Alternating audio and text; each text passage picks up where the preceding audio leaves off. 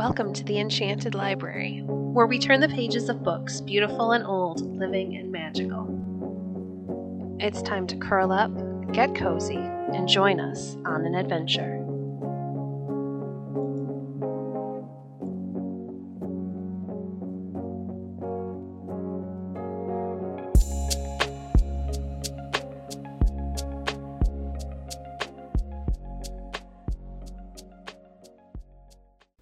Today we're starting into a new book called The Wonder Book for Boys and Girls by Nathaniel Hawthorne. Introduction. Tanglewood Porch. Beneath the porch of the country seat called Tanglewood, one fine autumnal morning, was assembled a merry party of little folks, with a tall youth in the midst of them. They had planned a nutting expedition, and were impatiently waiting for the mists to roll up the hill slopes, and for the sun to pour the warmth of the Indian summer over the fields and pastures, and into the nooks of the many-colored woods. There was a prospect as fine a day as ever gladdened the aspect of this beautiful and comfortable world.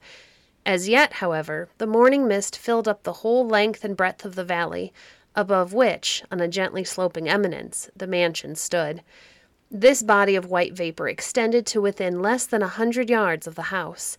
It completely hid everything beyond that distance, except for a few ruddy or yellow treetops, which here and there emerged, and were glorified by the early sunshine, as was likewise the broad surface of the mist.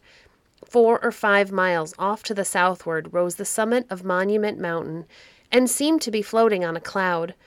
Some 15 miles farther away in the same direction appeared the loftier dome of Taconic, looking blue and indistinct, and hardly so substantial as the vapory sea that almost rolled over it. The nearer hills, which bordered the valley, were half submerged, and were speckled with little cloud wreaths all the way to their tops.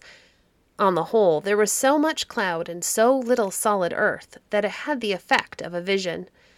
The children, above mentioned, being as full of life as they could hold, kept overflowing from the porch of Tanglewood, and scampering along the gravel walk, or rushing across the dewy herbage of the lawn.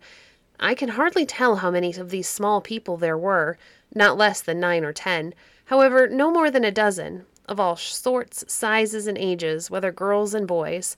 They were brothers, sisters, and cousins, together with a few of their young acquaintances, who had been invited by Mr. and Mrs. Pringle to spend some of this delightful weather with their own children at Tanglewood. I am afraid to tell you their names, or even to give them any names which other children have ever been called by, because, to my certain knowledge, authors sometimes get themselves into great trouble by accidentally giving the names of real persons to the characters in their books. For this reason, I mean to call them Primrose, Periwinkle, Sweet Fern, Dandelion, Blue Eye, Clover, Huckleberry, Cowslip, Squash Blossom, Milkweed, Plantain, and Buttercup, although to be sure such titles might better suit a group of fairies than a company of earthly children. It is not to be supposed that these little folks were to be permitted by their careful fathers and mothers, uncles, aunts, or grandparents to stray abroad into the woods and fields without the guardianship of some particularly grave and elderly person. Oh, no, indeed. In the first sentence of my book, you will recollect that I spoke of a tall youth standing in the midst of the children. His name, and I shall let you know his real name, because he considers it a great honor to have told the stories that are here to be printed. His name was Eustace Bright. He was a student at Williams College, and had reached, I think, at this period, the venerable age of 18 years, so he felt quite like a grandfather towards Periwinkle, Dandelion, Huckleberry, Squash Blossom, Milkweed, and the rest, who were only half or a third as venerable as he. A trouble in his eyesight, such as many students think it necessary to have nowadays to prove their diligence at their books, had kept him from college a week or 2 after the beginning of the term. But, for my part, I have seldom met with a pair of eyes that looked as if they could see farther or better than those of Eustace Bright. This learned student was slender and rather pale, as all Yankee students are, but yet of a healthy aspect, and as light and active as if he had wings to his shoes. By the by, being much addicted to wading through streamlets and across meadows, he had put on cowhide boots for the expedition. He wore a linen blouse, a cloth cap, and a pair of green spectacles, which he had assumed, probably, less for the preservation of his eyes than for the dignity they imparted to his countenance. In either case, however, he might as well have let them alone, for Huckleberry, a mischievous little elf, crept behind Eustace as he sat on the steps of the porch, snatched the spectacles from his nose, and clapped them on her own, and as the student forgot to take them back, they fell off into the grass and lay there till next spring. Now, Eustace Bright, you must know, had won great fame among the children as a narrator of wonderful stories, although he sometimes pretended to be annoyed when they teased him for more and always for more. Yet I really doubt whether he liked anything quite so well as to tell them. You might have seen his eyes twinkle, therefore, when Clover, Sweet Fern, Cowslip, Buttercup, and most of their playmates besought him to relate one of his stories while they were waiting for the mist to clear up. "Yes, Cousin Eustace," said Primrose, who was a bright girl of 12, with laughing eyes and a nose that turned up a little. "The morning is certainly the best time for stories, of which you so often tire out our patience. We shall be in less danger of hurting your feelings by falling asleep at the most interesting points, as little Cowslip and I did last night." "Naughty Primrose!" cried Cowslip, a child of 6 years old. "I did not fall asleep, and I only shut my eyes as to see a picture of what Cousin Eustace was telling about. His stories are good to hear at night, because we can dream about them asleep, and good in the morning, too, because then we can dream about them awake. So I hope he will tell us one this very minute." "Thank you, my little Cowslip," said Eustace. "Certainly you shall have the best story I can think of, if it were only for defending me so well from that naughty Primrose. But, children, I have already told you so many fairy tales that I doubt whether there is a single one which you have not heard at least twice over. I'm afraid you will fall asleep in reality if I repeat any of them again." "No, no, no," cried Blue-Eye, Periwinkle, Plantain, and half a dozen others. "We like a story all the better for having heard it 2 or 3 times before." And it is a truth, as regards children, that a story seems often to deepen its mark in their interest, not merely by 2 or 3, but by numberless repetitions. But Eustace Bright, in the exuberance of his resources, scorned to avail himself of an advantage which an older storyteller would have been glad to grasp at. "It would be a great pity," said he, "if a man of my learning, to say nothing of original fancy, could not find a new story every day, year in and year out, for children such as you. I will tell you one of the nursery tales that was made for the amusement of our great old grandmother, the Earth, when she was a child in frock and pinafore. There are 100 such. It is a wonder to me that they have not long ago been put into picture books for little boys and girls. But instead of that, old gray-bearded grandsires pore over them in musty volumes of Greek, and puzzle themselves with trying to find out when, and how, and for what they were made." "Well, well, well, Cousin Eustace," cried all the children at once, "talk no more about your stories, but begin." "Sit down, then, every soul of you," said Eustace Bright, "and all be as still as so many mice. At the slightest interruption, whether from great naughty Primrose, little Dandelion, or any other, I shall bite the story short off between my teeth, and swallow the untold part. But, in the first place, do any of you know what a Gorgon is?" "I do," said Primrose. "Then hold your tongue," rejoined Eustace, who would rather she had known nothing of the matter. "Hold all your tongues, and I shall tell you a sweet pretty story of a Gorgon's head." And so he did, as you may begin to read on the next page. Working up his sophomorical erudition with a great deal of tact, and incurring great obligations to Professor Anthon, he, nevertheless, disregarded all classical authorities whenever the vagrant audacity of his imagination impelled him to do so. The Gorgon's Head. Perseus was the son of Danae, who was the daughter of a king. And when Perseus was a very little boy, some wicked people put his mother and himself into a chest and set them afloat upon the sea.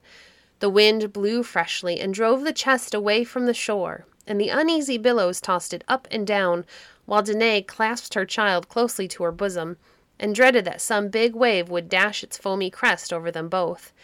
The chest sailed on, however, and neither sank nor was upset, until, when night was coming, it floated so near an island that it got entangled in a fisherman's nets, and was drawn out high and dry upon the sand. The island was called Seriphus, and it was reigned over by King Polydectes, who happened to be the fisherman's brother. This fisherman, I am glad to tell you, was an exceedingly humane and upright man. He showed great kindness to Danae and her little boy, and continued to befriend them until Perseus had grown to be a handsome youth, very strong and active, and skillful in the use of arms. Long before this time, King Polydectes had seen the two strangers, the mother and her child, who had come to his dominions in a floating chest. As he was not good and kind, like his brother the fisherman, but extremely wicked, he resolved to send Perseus on a dangerous enterprise, in which he would probably be killed, and then to do some great mischief to Danae herself. So this bad-hearted king spent a long while in considering what was the most dangerous thing that a young man could possibly undertake to perform. At last, having hit upon an enterprise that promised to turn out as faithfully as he desired, he sent for the useful Perseus. The young man came to the palace and found the king sitting upon his throne. "Perseus," said King Polydectes, smiling craftily upon him, "you are grown up a fine young man. You and your good mother have received a great deal of kindness from myself, as well as from my worthy brother the fisherman, and I suppose you would not be sorry to repay some of it." "Please, your majesty," answered Perseus, "I would willingly risk my life to do so."